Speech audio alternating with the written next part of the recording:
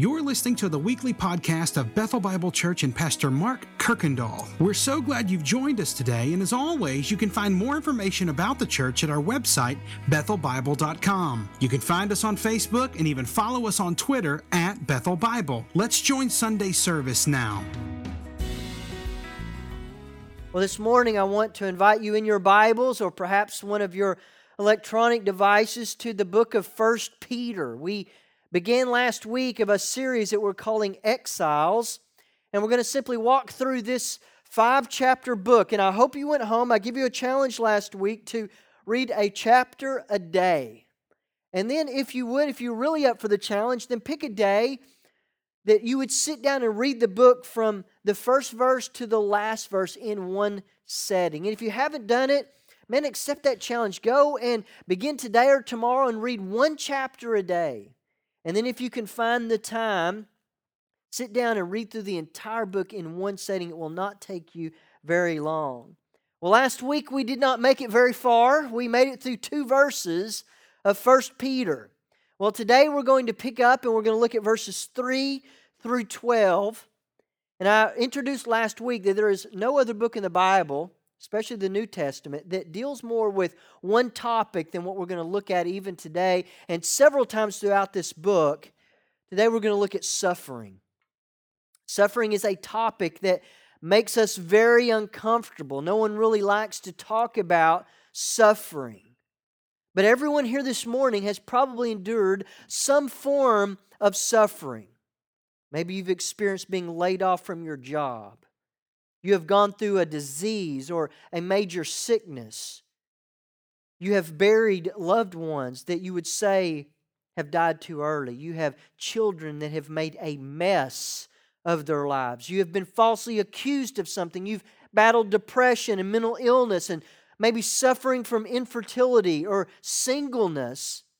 And the list goes on and on and on. There are so many forms of suffering. This past week, I was reminded of someone who suffered in a really unique way. I want to bring our attention to a man named J.I. Packer. J.I. was born on July 22nd, 1926, and I will have failed you as your pastor if I do not help you get to know J.I. Packer. He grew up in England, lived in Canada, and even then on to the U.S. When he was 7 years old, he was in school and he was being chased by a schoolmate, and he ran out in the street where he had a horrible collision with a truck. Part of his skull was caved in and he had to wear a protective device. And part of that caused him then to spend many hours indoors because he couldn't run and he couldn't play as the other kids did because of the injury to his head. But what it did for J.I., it produced in him a love for books and writing. In fact, he says of all the gifts he has ever received, the most precious gift to him was a used typewriter that his parents gave him. Well, he went on to college, and then he even studied at Oxford. And from there, he has served and taught in seminaries and in Bible colleges.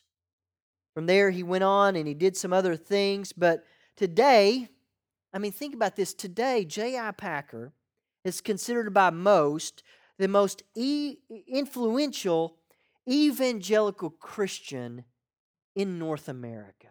He's quoted by believers and non-believers that he is the most influential believer in North America, the most influential evangelical of his time. But here's what's interesting. He never pastored a major church. He's not someone that would turn on YouTube and he's just there. He's not somebody that you would podcast and really bring into your home. He's not someone that's on the latest social media. How he was known was through his writings. J.I. has offered over 300 books and journals. So he's got 300 on me. He has authored that many books and journals. In fact, he was the general editor of something that you may hold in your hands. If you hold an ESV Bible that I preach from, and you may have, he is the general editor of the ESV Study Bible. In fact, he will be remembered with names like Augustine, Martin Luther, Charles Wesley, Jonathan Edwards, and Charles Spurgeon. He will be named among those people. And listen to what he said about his own life. He said, I was called by God as a sinner, saved by and owning everything to His grace, to serve His people as a minister, teacher, and as a communicator of life-giving Bible truth concerning the providence of goodness and the knowledge of the Father and of the Son and the Holy Spirit, and hereby a furtherer of spiritual formation and a helper of troubled souls. That's what he wanted for his life, to communicate God's truth and to be one that helped further the spiritual formation of troubled and lost souls. And when I say, what an incredible man. He devoted his entire life to learning about who God was and how He could communicate that to lost people. But on Friday, an announcement came out about J.I. An announcement came out that over Christmas, it said that macular degeneration struck so that he can no longer read and write. It's an incurable eye disease that he will no longer be able to read and write and to preach. I mean, imagine that you have dedicated your entire life to reading and writing and proclaiming God's truth, and you develop an eye disease that'll take all of that away. I mean, I would go, God, is that even fair? I mean, take someone's eyes away that all they do is look at internet porn, or take their sight away if all they do is look down on people. Why are you taking it from J.I. Packer? But I want you to listen to what he said in a recent post about this. J.I. said, but God knows what He's doing. This comes as a clear indication from headquarters, and I take it from Him. I mean, what a great testimony, an example for all of us. And I'll be honest, when I was studying through this passage this week and the week before, I thought, you know what, this passage is telling us, just be like J.I. Packer. Just have joy when suffering comes and that you will go through. And I would say, yes, it's a true statement, but that's not what this passage is talking about. And here's why. There are times when you and I maybe face trials and suffering and pain, and man, we face it with great hope and with great faith. There are other times, though, that seems that we come across suffering and pain and trials, and it's when depression and hopelessness and anxiety seem to overtake us, and we feel as though we have very little faith. The darkness seems to close in, and it's hard to even see light. And if you've ever responded to suffering in that way, I want you to know you're not alone, because I've been there. But instead of being ashamed when those times that we don't trust and we feel hopeless and overcome by anxiety, I want you to find great hope this morning from Peter's letter, because I believe he is speaking into weakness, not greatness. So you're there in 1 Peter. Let me back up and read the first two verses we did last week to maybe bring us up to speed. It says, Peter, an apostle of Jesus Christ, to those are elect exiles of the dispersion of Pontus, Galatia, Cappadocia, Asia, and Bithynia, according to the foreknowledge of God the Father in the sanctification of the Spirit, for obedience to Jesus Christ and for the sprinkling of His blood, may grace and peace be multiplied in you. So remember, Peter is writing to people that have been scattered. They're exiles. They're people that are no longer living in their home. And remember, there were two categories. There were Jews that have been sent from Jerusalem, and they're living somewhere else in these 5 areas of modern-day Turkey. But another viewpoint is that he's also talking to Christians, that they are living in a land, they are exiles, living in a land that is not their home. In fact, he's trying to say, Christians, you are Once you put your faith and trust in Jesus Christ, you are no longer a citizen of this world only. That we are strangers. And here's the reality of being a Christian. If you are God's child, this world is not supposed to be a comfortable place. Because you are called by our Lord to operate by a different set of values and rules and with a different perspective. Your heart should be motivated by a different set of motivations because you are now serving a different king. And as Christians, we should not feel like we fit in, and we should stop trying to fit into a world that is not our home. So Peter's point is, Christians, this world is not your home, and it should not feel like it. And he set it up beautifully. He said, listen, God knows this.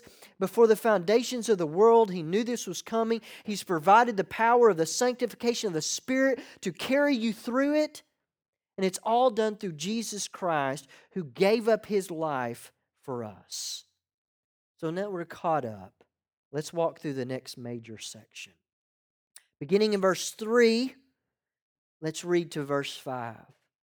Blessed be the God and the Father of our Lord Jesus Christ, according to His great mercy, has caused us to be born again to a living hope through the resurrection of Jesus Christ from the dead, to an inheritance that is imperishable, undefiled, and unfading, kept in heaven for you, who by God's power are being guarded through faith for a salvation ready to be revealed in the last time. I mean, Peter, in verse 3, he just bust out in a full-on worship in these 3 verses. Blessed means worthy of praise. And Peter is not just giving us some interesting theological facts. He has got on full-on praise mode when he thinks about this. Because in fact, what happens is, we praise what we love even when we don't even realize it. I spent all last week in Louisville, Kentucky. I've been working on my doctorate, and I was there all week, and praise the Lord, I've got one more class coming up, but I'm in this class, and I'm with what we call cohorts, guys that for the last 3 years, we've been coming together a few times a year to work through this together, and you get to know each other really well. This week, I had to do several presentations about us and our church and where we've been and where we are and even where we're going. And you had to do it several times throughout the week. And it was great to hear from other people and the things they're doing and all that sort of stuff. But I was actually the last one on the very last presentation. And they have to give some feedback. And one guy just stopped and he said this. He said, Mark, I love to hear you talk about your church. He says, there is no question how much you love it. In fact, we sit here and we talk about our problems and it seems like such a burden and it's so mechanical, but he says, you talk about your church and it's exciting. And you know what? It's because I love this church. I love the people and I love what we're doing and I love our vision and I love everything about, are we perfect? No. But you talk about and you praise what you love even when you don't realize it. And that is Peter. He is so full of what God is doing, he can't contain himself. But what is Peter doing with this praising? Peter is taking us as his readers and his original audience, he's taking them to a better perspective. He's trying to take them and he's trying to shift them to something else because he knows something, and Peter seems to know so much about human nature. He knows that when there's pain and there's struggles and there's trials that we turn inward. You know, all you have to do is be walking through your home and your little toe smacks the corner of the couch or the end table to the point that that little thing just curls under and you have just with all your force just rammed it into that immovable wood structure. At that point, you can't even remember your own name because all you can think about is that pain that is searing up through my foot. And I mean, it's like you can't think of anything else because of the pain that is there. You know, so what Peter's trying to do, he's trying to know when there's a struggle, when there's something going on, he's trying to take our perspective to something different. And notice where Peter focuses. It's a perspective that Peter often does this. He looks back and he looks forward. Peter wants his readers to be reassured of what they're believing in. It's like a kid that gets hurt and scrapes their knees trying to take their mind off of the pain to something else. So notice what he says. Look back at verses 3 through 5. Notice the past. He says in verse 3, "Bless, praise be to God the Father, our Lord Jesus Christ, according to His great mercy." So it's all about Him. It's not what we've done. It's because of His mercy. Notice what it says. Has caused. Past tense. And what has He been? Meaning it's already happened. You have been born again. In fact, believer, in order to be a person, in order to believe in Jesus Christ, you must be born again. It's not something we do. It's what God does to us, and then it frees us up to believe and to trust in Jesus Christ. Peter is saying, look to what God the Father has done for you. He's caused you to be born again, but He's not done. Peter says that it is also through the resurrection of Jesus Christ. The Father causes us to be born again, but then Jesus lives and He dies for us. And He says, listen, that is where I need you to look to the past. Look at what God has done. And then in verse 4, notice what He does. He then takes your mind and He throws it all the way to the future. He says, God's Spirit there in verse 4, to an inheritance that is imperishable, undefiled, unfading, kept in heaven for you, who by God's power are being guarded through faith for a salvation ready to be revealed. So He takes our mind to the future, that God's Spirit is holding our inheritance in a place that nothing can touch it. There is not anything in this world that could ever get to my inheritance. This world cannot waste it and spend it away. And I love that He says there's a salvation, not just in the past, not just for today. There's a salvation that will be revealed. Peter is saying that through trials and struggles, remember who called you. Remember who saved you. And remember who is securing your salvation. Let me ask you, how secure is that? I mean, think about that. It's being held in heaven by God's power. If there's a power that's greater than His, I need to know about it. And we say, we believe, no, there is not. So the most powerful power that we could ever imagine is holding our inheritance in a place that nothing can reach it. That means there is not a trial, a struggle, or a pain that can take that away.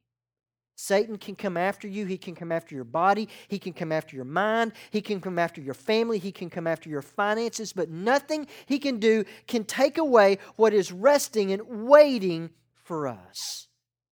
And Peter says this should cause us to stand firm no matter what the trial is, because God has this. So if this is true, notice what Peter says about how we should think about suffering. Look at the next two verses, 6 and 7. In this you rejoice. Now hold on, Peter. Rejoice, really? Though now for a little while, if necessary, and here's what I need you to underline and see. For you have been grieved by various trials, so that the tested genuineness of your faith, more precious than gold that perishes, though it is tested by fire, may be found to result in praise and glory and honor at the revelation of Jesus Christ. And what I want us to see is that Peter is very honest. He says, as a Christian, prepare to suffer. I mean, how do you like that for a greeting call? Listen, yeah, you want to believe and trust in Jesus Christ? Just know it's going to be a hard road ahead. But he says you should prepare to suffer. You should prepare for trials. You should prepare for pain. Because I believe there is a common belief out there that we're all in danger of falling into that says, you know what? Jesus suffered so that I shouldn't have to. Jesus suffered so that I don't have to anymore. And I would say, yes, that is a true statement, but it's off by just about 1,000 years. What I mean by that is, yes, Jesus suffered so that you wouldn't have to suffer in hell.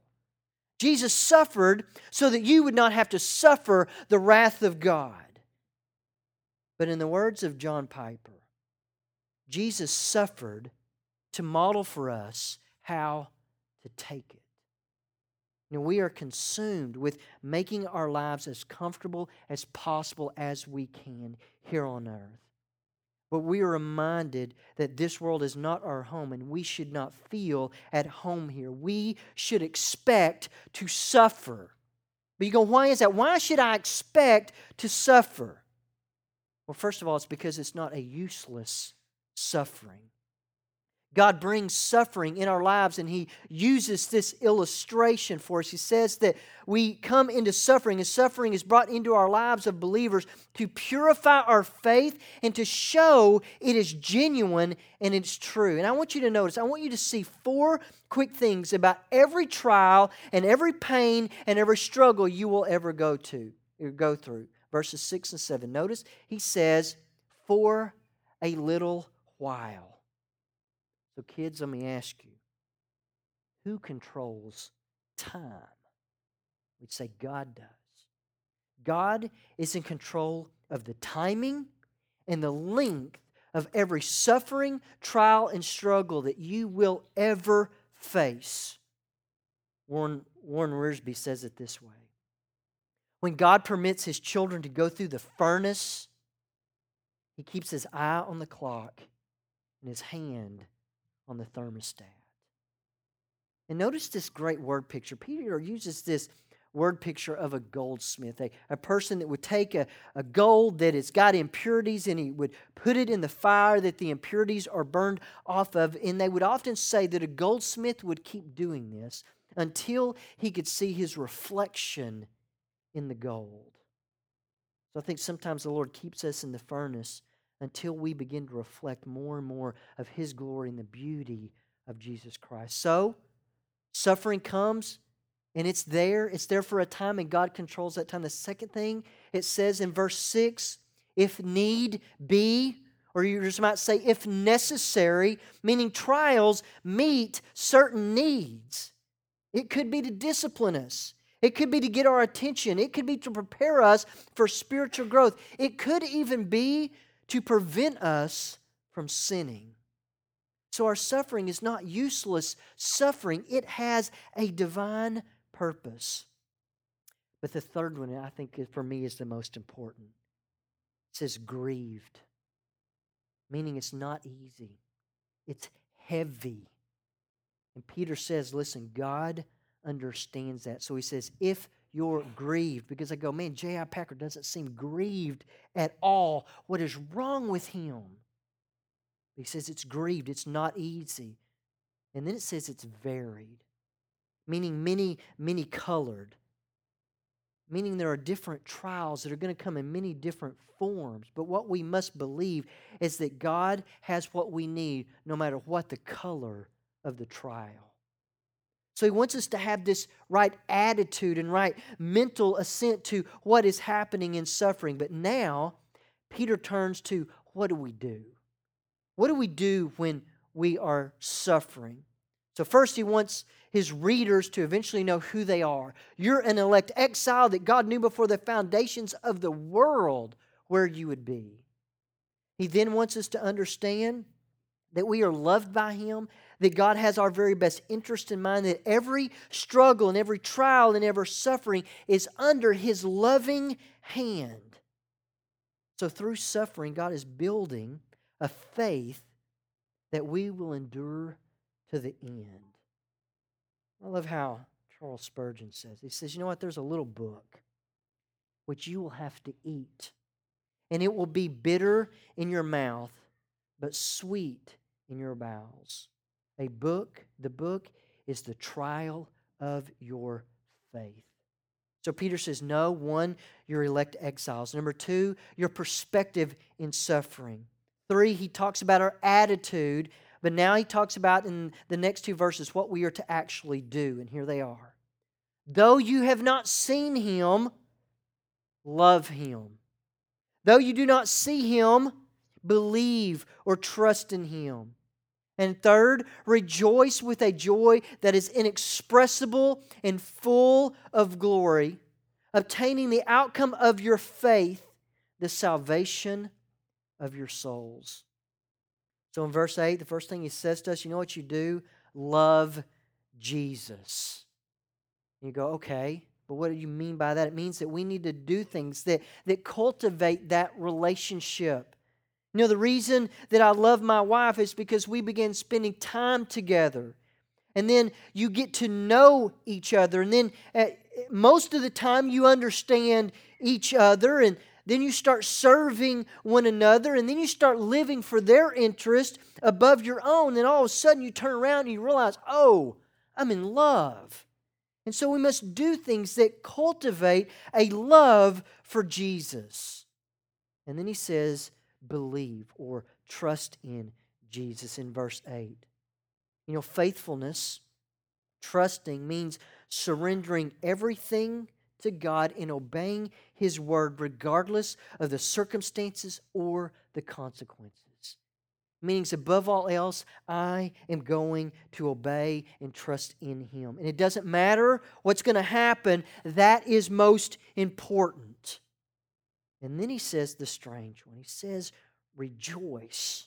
So when trials come, love Jesus. When suffering comes, believe in Jesus. When pain comes, rejoice in Jesus. And I go, okay, but how?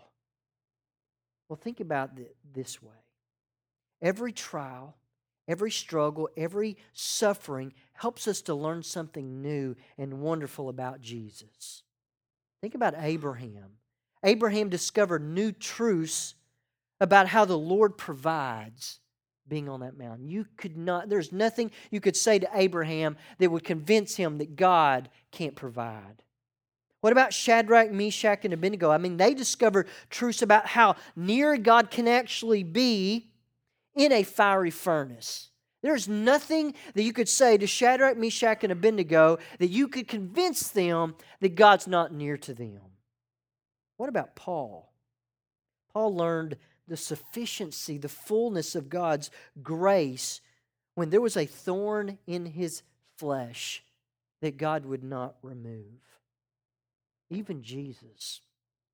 In Hebrews chapter 5, verse 8, you know what it says about Jesus? It says, even though he was a son, he learned obedience. You know how he learned obedience? It says, through suffering. So suffering is not a sign of God's absence.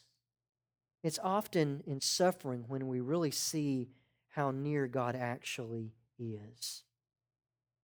So let me now look at the last 3 verses before I bring this to a conclusion. This is how it reads, because it's kind of a different thought. But he says, concerning this salvation, the one that he's been building on, think about where it comes from and what sustains it, what it's doing, and when it will be revealed. He says, that salvation, the prophets who prophesied about the grace that was to be yours. You see his past and present again? Searched and they inquired carefully. They were inquiring what person or time the Spirit of Christ in them was indicating when He predicted the suffering of Christ and the subsequent glories. And it was revealed to them. That's grace. That they were serving not themselves, but you. In the things that we have now been announced to you, though you have preached the good news to you by the Holy Spirit sent from heaven, things into which the angels long to look. He says, concerning this salvation, a salvation that began before the foundations of time, was brought about at the perfect time when Jesus Christ laid His life down on the cross and is being carried by the Spirit until completion. Listen, that is your salvation. Before the foundations of the world began, to all eternity, our salvation is there. And Peter says, because of that salvation, it drove Peter to worship. To think about that there were people that would come after him that would believe and trust in Jesus Christ, who would never even put their eyes on Jesus. I mean, Peter knew him. Peter walked with him. He ate with him. He cried with him. He prayed with Jesus. And I believe Peter was overwhelmed to think about there's going to be people that are going to believe. And they will believe without ever putting their eyes on Jesus. He knows they're going to believe. Their faith is not going to be based on sight. And I believe Peter says, how beautiful is that? So here's what we need to think about and to pray that we eventually believe and trust when we think about suffering. So think about where you are. Think about the suffering that either you've been in or maybe you're in right now, or even a suffering that might come. And remember to think about you are never outside of God's circle of knowledge. From the foundations of the world, He knew you. Every fiery trial, every struggle, every pain, every suffering that you are in, God has His eye on you and His hand on the thermostat. And through suffering, God is producing in you a faith that will stand for all eternity. That sounds great, doesn't it? It's inspiring to read about guys like J.I. Packer and how he is standing strong even through this incredible suffering. But this is not who Peter is talking to this morning. Peter is not addressing those whose faith is strong. Peter is talking to those whose faith actually needs help. He is talking to those who have had hard time trusting that God is actually in control. And I say, yes, I've been there, Peter. He is talking to those who have a hard time believing God will use this for His good purposes. And I say, yes, I've been there. Peter is talking to those who feel hopeless when suffering comes, because it says when you are grieved. And I say, yes, Peter, that's me. I wish I was J.I. Packer. I wish I had that kind of faith. But instead of being ashamed of those times when we don't trust, when we feel hopeless, and when we are overcome by anxiety, I want us to find a great hope from Peter's letter this morning, because Peter can relate to you. Just think about it. He knows what it feels like to fail, and he knows what it feels like to be redeemed. He knows what it feels like to not have a J.I. Packer perspective. Peter is talking to us because we need a stronger faith. So Christians, sometimes you know what it is? It's saying this. Because sometimes all we can do is say, I can't believe it, but I believe it. I can't believe it, but I believe it. And sometimes we just have to preach that to ourselves. I can't believe it, but I believe it. Because, Christian, you will obtain the outcome of your faith. Your future is secure. Your inheritance is secure. You will finally, once and for all, for eternity, be freed from sin, from this broken world, and that is coming. And I would say, Christian, you will get your inheritance one day. You will make it through whatever hell you may experience in this world because of Jesus. And how do I know that?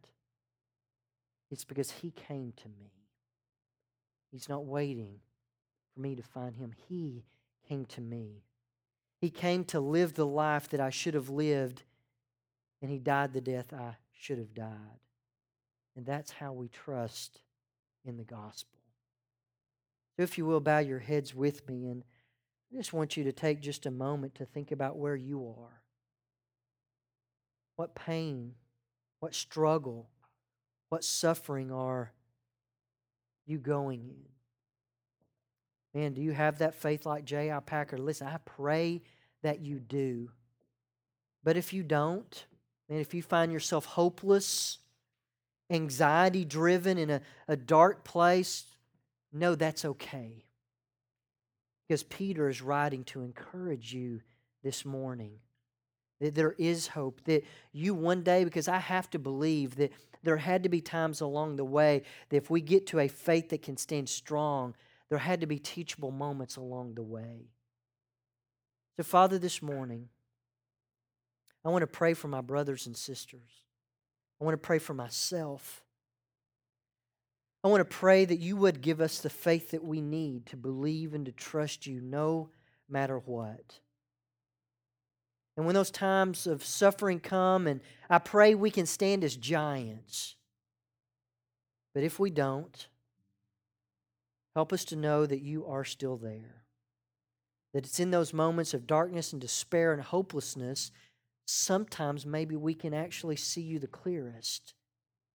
And it's through those moments that one day, maybe the next day, we're able to stand a little taller and a little stronger and a little firmer. Then each and every day you are doing something. You are building us to a place for a salvation to be revealed. And we cry, Lord, come soon.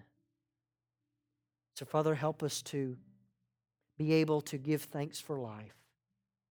And forgive us for where we have not seen every life and every person as created in your image. Be with us today, that we could honor you in all that we say and do, and here every day afterwards. Father, we thank you for the gift of your Son. We thank you for your church. And we're thankful for a Spirit that leads us. And it's in your Son's name that came to us, and the Spirit that lives in us, we ask all of these things. Amen.